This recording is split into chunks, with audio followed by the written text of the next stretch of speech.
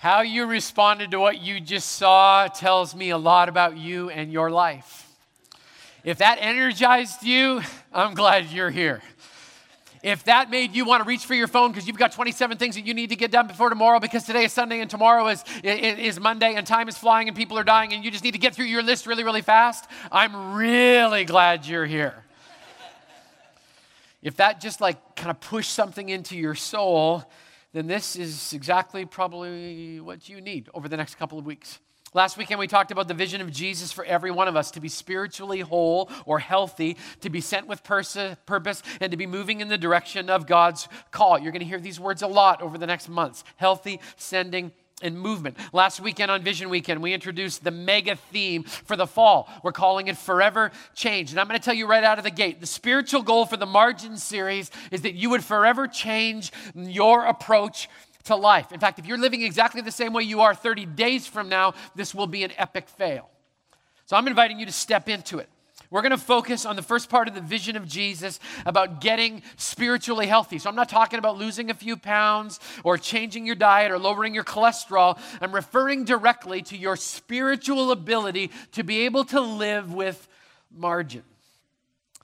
Margin. A guy by the name of Richard Swenson wrote an amazing book called Margin, and in the first chapter, he captured me when he said this: marginless is being 30 minutes late to the doctor's office because you were 20 minutes late getting out of the hairdresser's, because you were 10 minutes late dropping off the kids at school, because the car ran out of gas 2 blocks from the gas station and you forgot your purse. Margin, on the other hand, is having breath left at the top of the staircase, money left at the end of the month, and sanity at the end of adolescence. Marginless is the baby crying and the phone ringing at the same time. Margin is having a grandma to call to take the baby for the afternoon. Marginless is having a load and to carry that load that's 5 pounds heavier than you can lift. Margin is having a friend who can carry half the burden. Marginless is not having the time to finish the book that you're reading on stress. Margin is having the time to read it twice.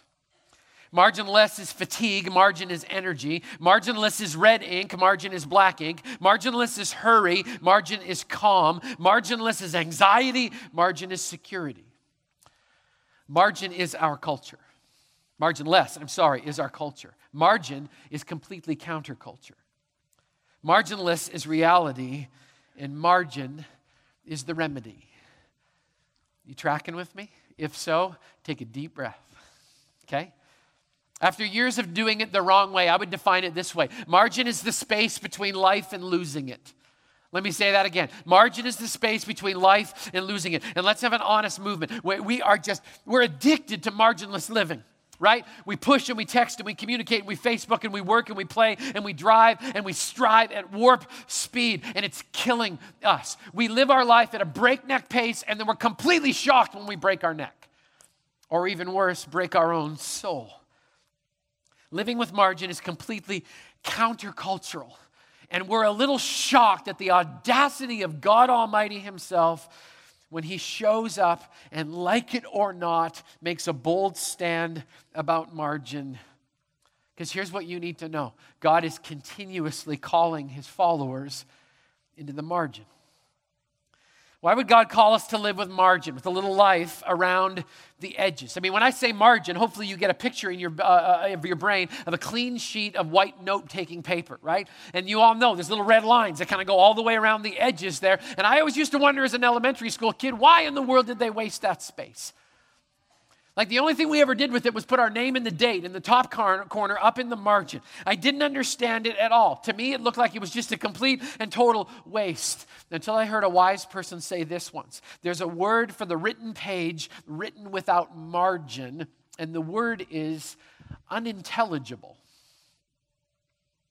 Because there's no space. It's all just too packed in. So it's just a big glob of words, or a big glob of bills or calendars or schedules or past due notices or frustrations or angry words or disappointments. And that all runs together in this great big pile. And you know what we call that pile?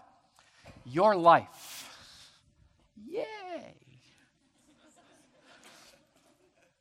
And we just can't stand the fact that our life is just made up in this ever-escalating pile of stuff and things and appointments that we need to get to. And we get a little frustrated when God shows up, and I quote, and says, don't chase after that stuff. Pagans chase after that kind of stuff, which is kind of a harsh word for people who don't know anything about God. We'll talk about that in a little bit. Don't chase after that stuff. And then Jesus says, because your heavenly Father knows exactly what you need. And then into the margin, God begins to whisper, and he says this, but seek first his kingdom and all of his righteousness, and all these things will be given to you as well. Don't worry about tomorrow. Tomorrow will worry about itself. Each day has enough trouble of its own. And we hear that, and then we look at our iPhone and go, you got to be kidding me. For this series, we're going to look at 4 areas that God calls us when He calls us to live with margin. I'm going to throw them at you this weekend. So I'm going to tell you what the margin is. I'm going to give you the scripture so you know I'm not making this up on my own. And then I'm going to give you the cultural enemy that's going to press back against this first thing Monday morning. Okay? Are you ready? Here's the first margin. It's something called Sabbath. All right? So, Old Testament. Jesus is setting up, the Father, the Son, the Holy Spirit, all 3 members of the Trinity are setting up this amazing society known as Israel. And into that, there's 600 and some plus rules, and then they kind of narrow it down to a top 10. And in that top 10, you'll find these words. Remember the Sabbath day by keeping it holy. 6 days you shall labor and do all of your work. But the 7th day is a Sabbath to the Lord your God. On it, you shall not do any work, neither you, nor your sons or your daughters, or your male or female servants, nor your animals, nor any foreigner residing in your towns. For in 6 days the Lord made the heavens and the earth, the sea, and all that is in them, but he rested on the 7th day. Therefore the Lord blessed the Sabbath day, and he made it, what? Holy. Anybody see the word busy there? I mean, it's amazing to me, right? God modeled the need for this kind of pace, and then he demanded it, and then he demonstrated it for us. And I want to remind you of something. God did not take a nap on the 7th day because he was tired. Okay, God is omnipotent. He has all power at all of the time. He doesn't need to take a nap ever, but he was doing it so that we would get a clue. That if you're going to really live life, you have to learn to live with margin. He wanted to show us this rhythm is important. Let's be unbelievably honest. We do not do, and I don't care what day your Sabbath is, okay? I'm a pastor. I work on Sundays. That's how it goes, right? They hand you the microphone. You guys show up on Sunday morning. This is work day for me. My Sabbath is Friday. On Friday, I rest. I spend time with my wife. I slow down and I savor. That's the root word that actually Sabbath comes from. Okay, let's just be honest. We don't use Sunday or Sabbath for strategic rest. We use it to play catch up, right? You guys already have a to-do list to do, don't you? Bust it, right? I got to get out of here, and I got to buy this stuff, and I got to get to the Seahawks game, and I got to watch that whole thing, and then I got to pack everything into the evening so that I can go into Monday feeling somewhat organized. So what happens to your Sabbath? Poof, right? It disappears. If you look at it from a different perspective, if life really is a rat race, what does that make us? Rats. Aren't you glad you came to church, right? That's encouraging, right? See, there's a normal enemy that presses against all of us. I call it hurry sickness. You're like, how do I know if I've got hurry sickness, Grant? Well, here's some of the symptoms. If you always feel rushed or pressed, if you're constantly multitasking, if waiting in line drives you crazy, if you're attached to your phone perpetually, if you trip over your words because your brain can't keep up with your mouth, if you eat faster than you drive and drive faster than you eat, if you wish that Grant would hurry up and get through this stuff because you got a lot of stuff to get done for the rest of the day, you're infected with hurry sickness. That's just number one. How are you doing so far? Okay? Here's the second margin, something called tithe. If the first one offended you, this one will just tick you off, okay? Because some of you are like, careful now, preacher. You're going to go from preaching to meddling, and you need to mind your own business. So just for the record, I did not write this next verse. God did, okay? In Malachi chapter 3, there's a typo. It says 8. Just stroke it out. It's Malachi 3, all right? Where God said, bring the whole tithe, which is a tenth, into the storehouse, that there may be food in my house. People get hooked up on the front part of the verse and they never read the last part. It says, test me in this, says the Lord Almighty, and see if I won't throw open the floodgates of heaven and pour out so much blessing that there'll not be room enough to store it. So let me tell you God's plan for your financial life. And some of you are like, whoa, whoa, whoa, whoa, whoa, whoa, whoa, whoa, whoa, whoa, whoa, back off. My money, my job, my life, all of this stuff.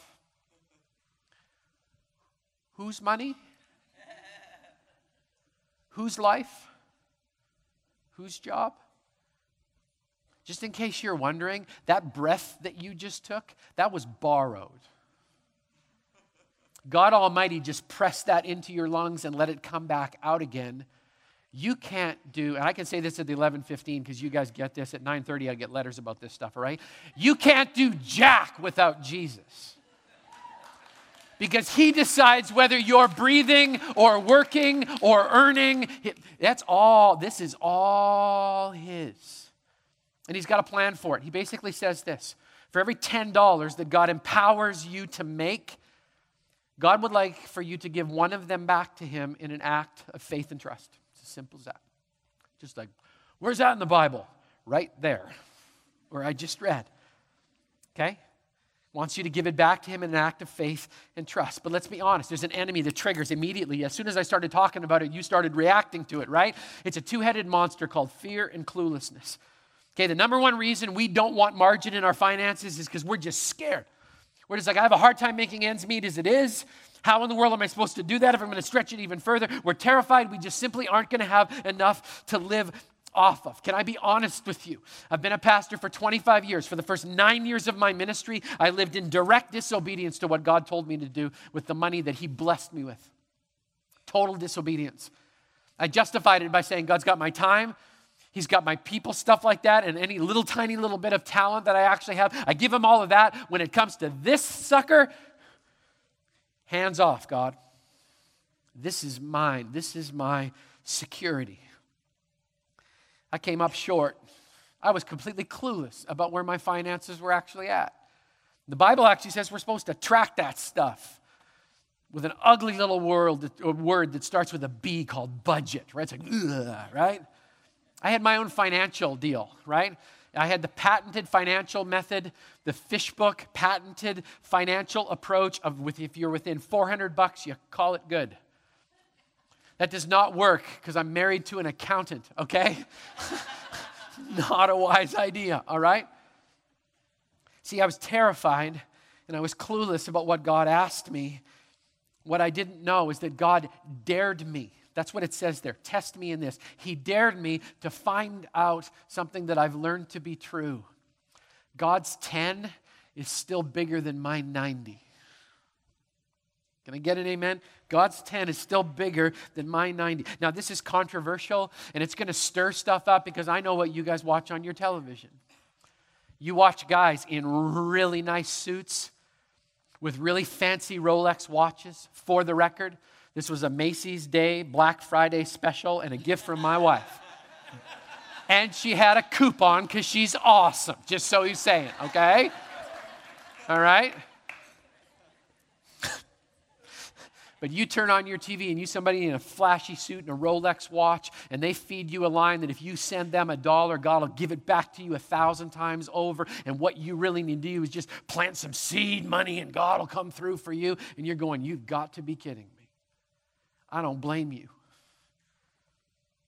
But it's in the Bible nonetheless, so we're going to talk about it. That's number 2. How you doing so far? We're only halfway through, right? Here's area number 3. It's the margin of compassion. This principle is simple.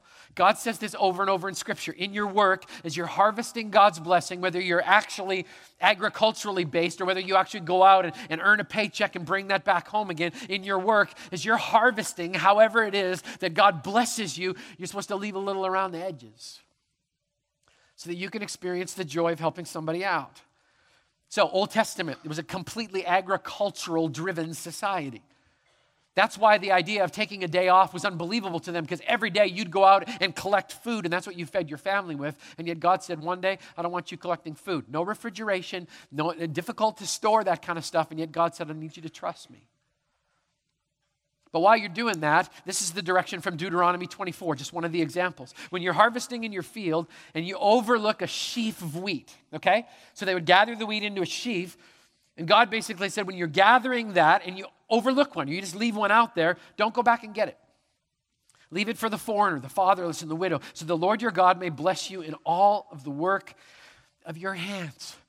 I know people respond to the tithe one and they respond to the generosity one. They go, but you don't understand, Grant. I'm poor. In comparison to who? If you're in this room today, you're in the top 4% of the most wealthy people on the face of this planet. Do we understand that? And if you have a home, you're in the top 1%. It's all relative, isn't it? Boy, it's getting quiet in here all of a sudden. See, but we tell ourselves, no, I don't. You know the reason why we try to fill ourselves with stuff that's not true? It's because we don't have any margin. God, or generosity, takes on an enemy called selfishness, right? It's all about me, my time, my schedule, my money, my house, my dreams, my purpose. And God keeps calling us out of that saying, is that really what you want your life to be? We got time for one more. One of my favorites. It's the margin of rest. So I've been a pastor for more than a quarter of a century. It's hard to believe sometimes. I've sat at a lot of bedsides with people who are getting ready to step from this life into the next life. And I want to tell you something I have never heard while I've sat at a bedside with someone who was preparing to die. I've never once heard a human being say, I should have spent more time at the office. I should have been at work a little bit more. The greatest regret of my life is that I didn't punch the clock a little bit harder. I have never heard a human being say that. You know what I hear them say? Where's my family? And what's sad is often there's nobody there. Why? Because they didn't live with any margin. You know, we know it's true, and I can say it, but the truth is we chase it anyway, don't we? We just go at Mach 4, and then we wonder why.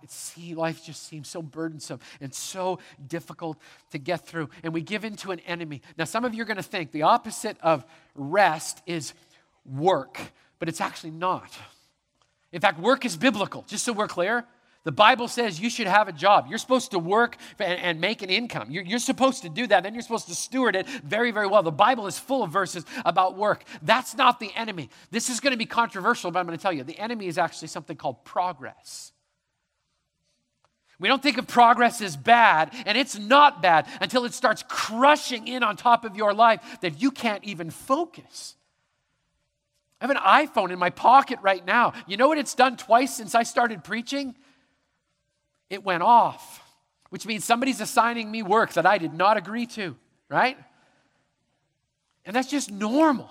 Progress is cool until it starts pressing in on you and literally starts squeezing the life out of you. I promise you, we're going to come back and spend a lot of time on this one, but let me just dip my toe into it just a little bit. Ecclesiastes chapter 4, written by the most wise man that's ever lived, the same guy that wrote Psalm 127. We just finished a series by Solomon. He says this, one handful of rest is better than two fists full of labor and striving after the wind. Anybody planning on spending this afternoon chasing after the wind? Doesn't that sound like a great thing to invest your life in? Now, if you're going sailing, that would be a different animal, okay? Just think about it, right? One handful of rest is better than two fists full of labor and striving after the wind. That's not talking about being lazy. It's talking about being wise. It's talking about understanding that God wants you to experience margin. I like standing in the Commons because I like watching our church family flow in and out of the building. I watch for the people who come in and try to find some place to lean and then just do this.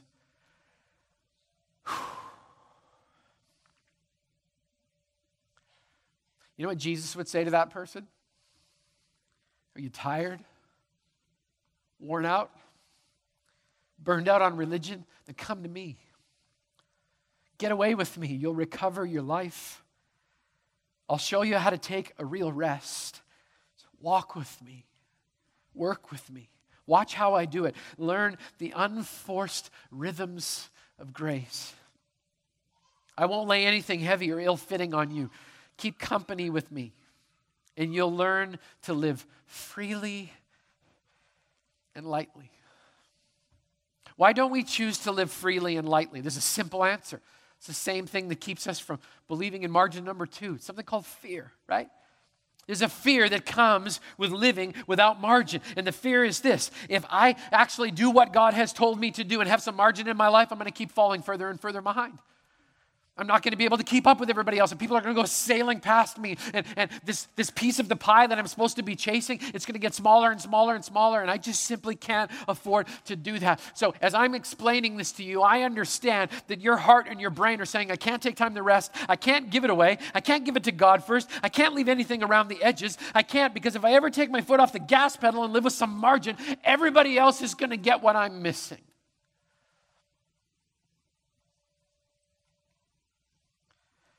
I finished the thought at the bottom of your outline. The only answer to that fear is the faith that God will fill in the gaps with His provision. So I'm making a decision. If I actually choose to live with margin, I'm also exercising the faith to believe that while I'm doing what God told me to do, that He's going to fill in all the gaps for me. So this whole month or so, I have a question for you. If we were sitting at the Woods or Starbucks right now, I would ask you this question because it's the one that's just working inside of my dysfunctional, broken little heart. Would you consider the possibility, just consider the possibility, that God is asking you to live with margin so that He can prove to you that He can fill in all the gaps?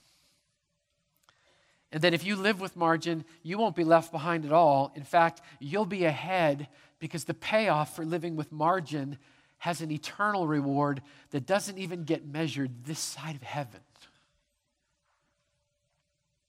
Would you be willing to consider that? Let's wrap this up with a margin thought from Psalm 23. So I'm standing at a graveside a couple weeks ago, doing what pastors do, reading Psalm 23. The man that we were burying his earthly remains, and believe me, he was not there because he loves Jesus passionately. He lived life with margin. He'd walk around this place and he would amaze me at how many names he knew. Because he had enough margin in his life to create really cool relationships with people. He didn't see people as inconveniences. He saw them as friends. And if you weren't his friend, give him 30 seconds and you would be. And he lived his life, which is with this kind of an easy flow that was unbelievably beautiful. But I'm standing at his graveside and I read these words: "The Lord is my shepherd. I lack nothing. He makes me lie down in green pastures. He leads me beside quiet waters. He refreshes my soul." And the word quiet waters just caught me because if I was to be really honest, I would say my life doesn't look like quiet water. It looks like white water. It's fast and it's turbulent and it's somewhat dangerous. And I began to look at that verse and I just kind of wondered, is God lying to us? When He says He'll lead us by still, quiet waters and refresh our soul. And in that moment, the Holy Spirit came and tapped me on the shoulder and He reminded me of something that I'm going to keep reminding of you of for the next 3 to 4 weeks. God says He'll lead you beside quiet waters. That's what that verse says. But everybody in this room, including myself, I have to decide whether or not I want to drink or just sit and watch as the water flows gently by, or to do the unthinkable, to actually rest or even go and play in it. So here's what I'm going to challenge you to do, and myself. I'm going to challenge you to cannonball into the still, quiet waters of margin. When you think about it, Jesus is asking us the same question this week as He did last week. Do you want to be well? And some of you are like, no. I like being addicted to this. I like the fact that it begs for my attention. I like the fact that it interrupts my conversations with God all of the time. I like the fact that I'm driven by my thumbs and I've got 1,000 things to do, which is why they make it really easy for me to scroll. God shows up as we embrace our little mat, the way it's always been for us. And He asks us a question: will you trust me with the margin? If you give that to me, will you trust me to fill in the gaps and the provision? See, really, when we talk about margin, we're talking about faith to believe that if God actually says this, that it'll work. Let's find out. Can you do me a favor? So I woke up this morning thinking about the message last night. I did something in the message last night that I did not have planned. It was not in there. But again, as I'm standing out here, it's kind of funny. And I hope and pray that when you come to church, God talks to you. But he talks to me too while I'm talking. Drives me nuts. But it felt like he was just pointing some things out to me. See, in this pocket here, I had this. It's actually gone off twice while I've been speaking to you.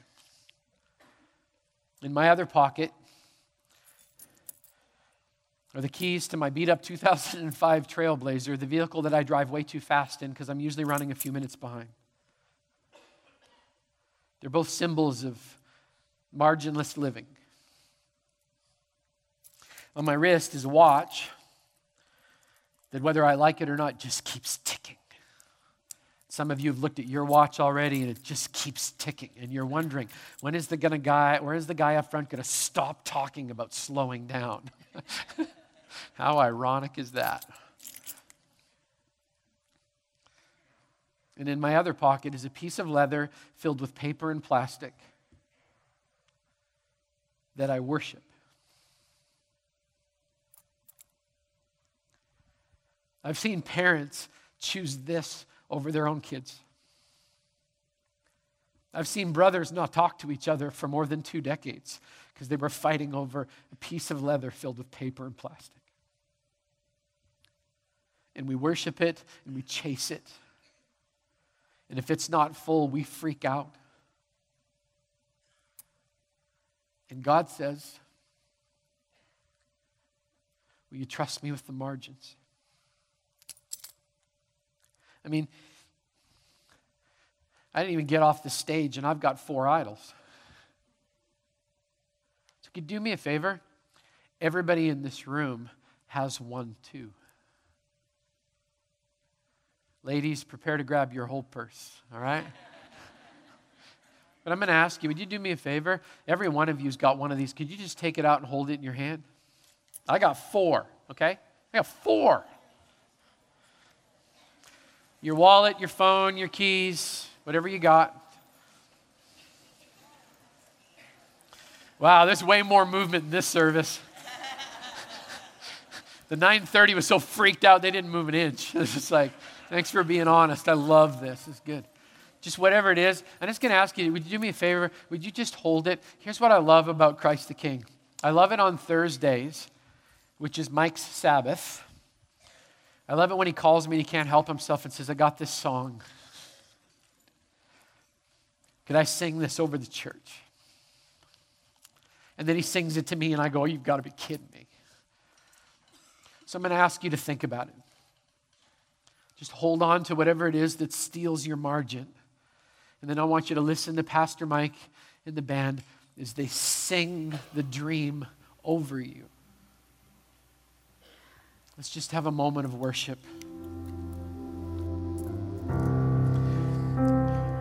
Why is margin so important? It's because if you don't live with it, you'll chase these voices and ignore the most important one of all that calls you to come home and rest. I have not done a good job of modeling margin as your pastor. I hope you'll forgive me for that. And I had to get right up on the edge of completely burning out before I took Jesus seriously. 1 handful of rest is better than 2 hands full of labor striving after the wind. So we're going to chase some peace. Would you pray with me this morning? Father God, would you teach us what it means to live with margin? Would you help us to trust that only you can fill in the gaps? Lord, this is about faith for us. faith to believe that you'll meet us in the margin. So may the changing start today. In Jesus' name I pray. Amen. So we're going to bring the service to conclusion, and we're going to have a moment of practical application. We're going to give back to God our tithes and our offerings. And that'll freak some of you out a little bit, but can I just say something? If you're visiting with us today, we don't want anything from you. Your gift to us is the fact that you showed up, and I'm so glad you came. I hope you'll come back and see us again. This is a moment when the followers of God that choose to call Christ the King Community Church home, it's an opportunity for us to trust that God is enough and that this is not our idol. May we be filled with joy as He meets us in the margin of giving back to Him. The ushers are going to start in the back, work their way towards the front, and the offering, as it passes you by, I would say you should stand up, but you're already on your feet, so why don't you just stay right there? So ushers, you're going to come right now and just begin to do that. And Mike's going to lead us, and we're going to celebrate with one last song and give joy to the God who's not watching his watch right now. He's just looking at you and loving you, no matter how hurry sick you may be. God bless you, church.